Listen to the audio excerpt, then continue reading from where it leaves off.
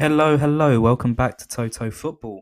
I am Louisa Seychelles, and today I'll be looking back at the Palace v United game, reviewing Palace's January transfer window, and also chatting a little bit about the ownership at the club, following them rumours a few weeks back about Textor and Parish having a bit of a fallout. For the first time in a while, I do not have a guest on, so sadly you'll only be listening to my voice today. Be sure to check out my Twitter at Luke_Seychelles and let me know what you think about the podcast. For the Palace fans out there, I've recently interviewed cult hero Andy Gray. He was a key member of our squad in the early 90s, and who can forget that crucial FA Cup goal beat Liverpool? Be sure to check that out by looking at Toto Football on Spotify. The Eagles, as always in January these days, had a very quiet window, with Vieira calling for signings throughout. It really looked like he wasn't going to get any, but thankfully Steve Parish managed to bring in two midfielders, Ahamada and Lakonga. Despite the quiet throughout when it came to transfer rumours, we still got some drama with the leaks of a Parish rift. And I just quickly want to chat about that first and give my take on the situation. For context, for any Palace fans who don't know, somehow, we had Textor reach out to a Palace Twitter page, CPFC Transfers HQ, to get a message out to the Palace fan base. Within this, he said, "I do wish that Palace fans better understood what I can and can't control." And then he also went on to mention that we, the owners, are really set up to have only one communicator at the club, and that's Steve. Literally 24 hours after that, we had a report from Ed Aarons, really reliable journalist for us, and he broke the news that Textor and Parish had fallen out and were barely on speaking terms. Aarons, in this article, revealed that Textor, who attended the game beat Man United, had grown frustrated at Parish's hands-on approach and would like the club to show more ambition in the transfer market after a promising first 18 months under Patrick Vieira that included an FA Cup semi-final in his first season. Well then, there's a lot to break down there.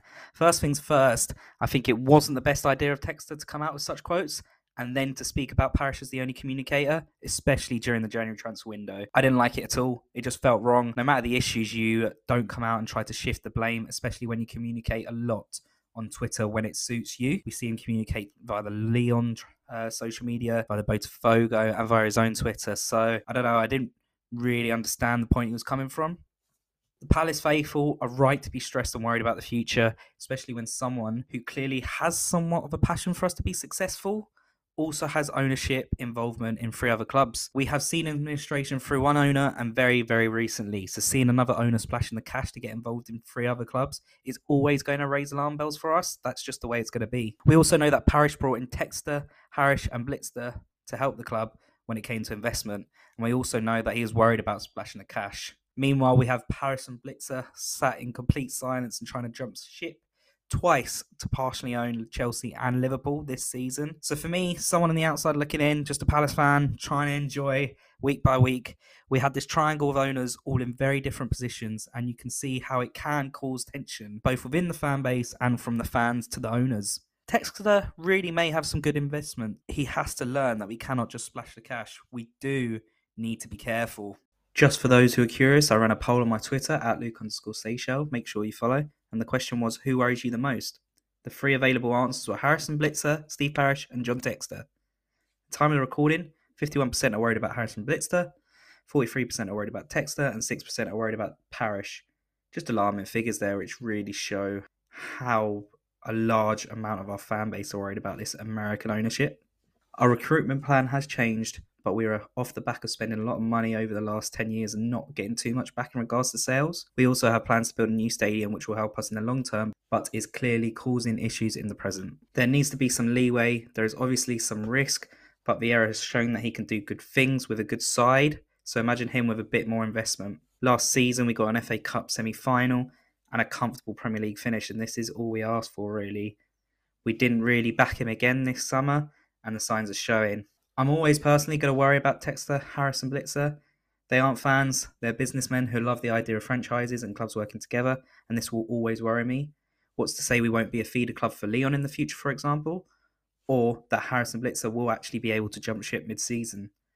But maybe that's something I need to stop worrying about. However, it is really hard when the Palace fans, just like me, pour so much time, money, and hours really into this club that we love. So to see rifts and all this at the top and not the pure focus on us, there is going to be worry, isn't there? Palace haven't had much ambition over the last 10 years, in my opinion. which completely makes sense. We weren't expected to get promoted when we did. We clearly didn't have the money at the time to do it. And then seasons after, it was more about just staying up. However, when Vieira first joined, we started to show some signs of ambition.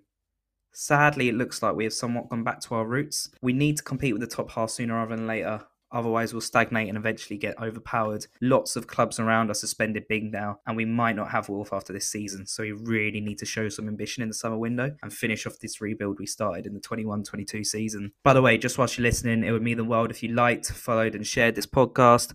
I really appreciate any comments, shares, or feedback. Anyways, I was just talking about the transfer window then. And so we're going to move on to the January transfer window now. This part of the show will be a lot easier as we move on to the January transfer window. And I will say there was a part of me who thought we were going to end up with no signings at all. This would have been horrendous. We did bring in 2 players, however, Lokonga on loan from Arsenal and Ahamada for around 10.5 million from Stuttgart. The elephant in the room is, of course, we didn't sign Gallagher. I'm not sure personally. I love the bloke. But we have now spent a lot of the summer window and the January transfer window trying to sign him, and this just needs to stop. We need to give up. Sadly, Steve Parish, your ex, aka Gallagher, is not getting back with you. He clearly doesn't want to. He could have. Clearly wants a bigger move. Declined Everton as well. So we know where his head lies, and now we just got to move on. I really do love him, as I said. He's a good player, and I do actually think he's more suited to our level than Chelsea. But the fact that he's shown he doesn't want to leave and it's his boyhood club shows that we need to move on and find other players who will cost a lot less. But to be honest, they'll probably be equally as good as he was. Gallagher for 45 million is a joke. We shouldn't go near it. We could get 2 centre mids his level for that price easily. But anyways, first off, let's talk about Lokonga. The loan sign has come from Arsenal, and apparently Palace wanted him before he made this move to the Gunners. Fast forward from 2 seasons ago to now, and the midfielder barely plays for the Gunners in the Premier League, and he was somewhat slated by Arsenal fans. These comments are somewhat bad, but let's remember we aren't at the level of Arsenal, and some of his previous chats do show that he could be a great signing for us this season. The season before he signed for Arsenal, he managed 1.4 tackles per 90, 6 ground duels won per 90, and 1.6 interceptions per 90. It looks like he could be a very good central midfielder, and alongside Eze and Doucouré, he could be the key to helping out Doucouré defensively and giving Eze that freedom he needs in attack. Also, combined with the fact that he'll be given some more consistent game time and some coaching from a former world-class midfielder in Vieira, and Lokonga could really flourish for Palace. I'm quite excited by his move. So let's hope it does some good things. Moving on to Ahamada now, and this midfielder seems like a very exciting talent, but perhaps more of a future prospect. I think Palace fans need to understand that we haven't signed him to immediately solve our big midfield issues. That's why we also brought in Lokonga. He seems more of an attacking midfielder, but someone who can also be box-to-box. The 20-year-old was a crucial player for Bundesliga side Stuttgart this season, and he managed 17 appearances. In these appearances, he managed 2 goals, 2 assists, and on average 1 tackle per game, 1.1 dribbles completed per game, as well as 0.9 shots and key passes per game. This, combined with the fact that he played the second last pass before a goal 5 times this season, which was surpassed only by Mario Götze, shows that he is a good threat and someone who could flourish with attacking players around him, like Zaha, Elise, Edouard, and Eze. But this isn't going to happen immediately. Overall, it was somewhat of a promising window. However, it definitely wasn't enough. We are very poor at scoring and creating this season, and we have a desperate need to sign a right back who can both attack and defend. Constantly, we're getting exploited at right back this season. It's so worrying, and I'm actually shocked that we don't get one in January, even if it was on loan.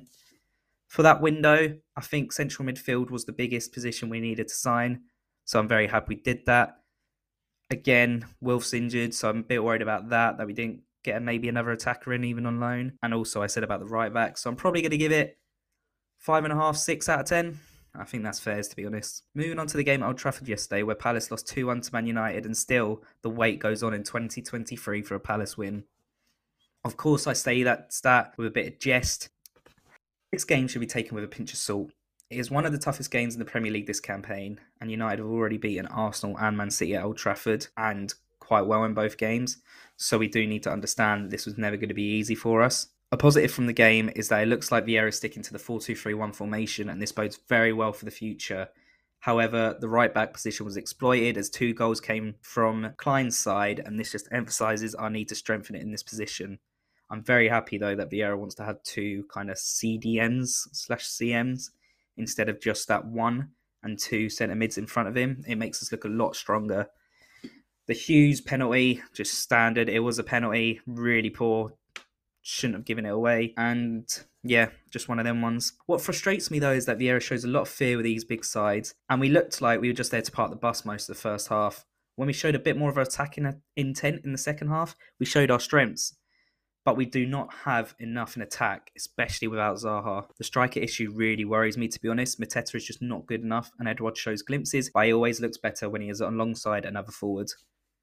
Hopefully in the games against sides a bit lower down the table, Vieira sticks Lokonga next to Decore with Eze in the 10 and Elise on the wing. To be fair, Ahamada and Lokonga look good in their cameos, so let's hope we can get something out of Brighton on Saturday. You could hear the fear in my voice there, couldn't you, really? Well, that's it for today's episode. Be sure to follow the podcast so you get notified when another episode goes live. And let me know what you think about Palace's transfer window and Textor by tweeting at Luke_Seychelles. That's SEYCHELL. It's been a good episode. Finally talking about Palace, the club I support. Hope you've enjoyed. Let me know what you thought, and I'll see you later.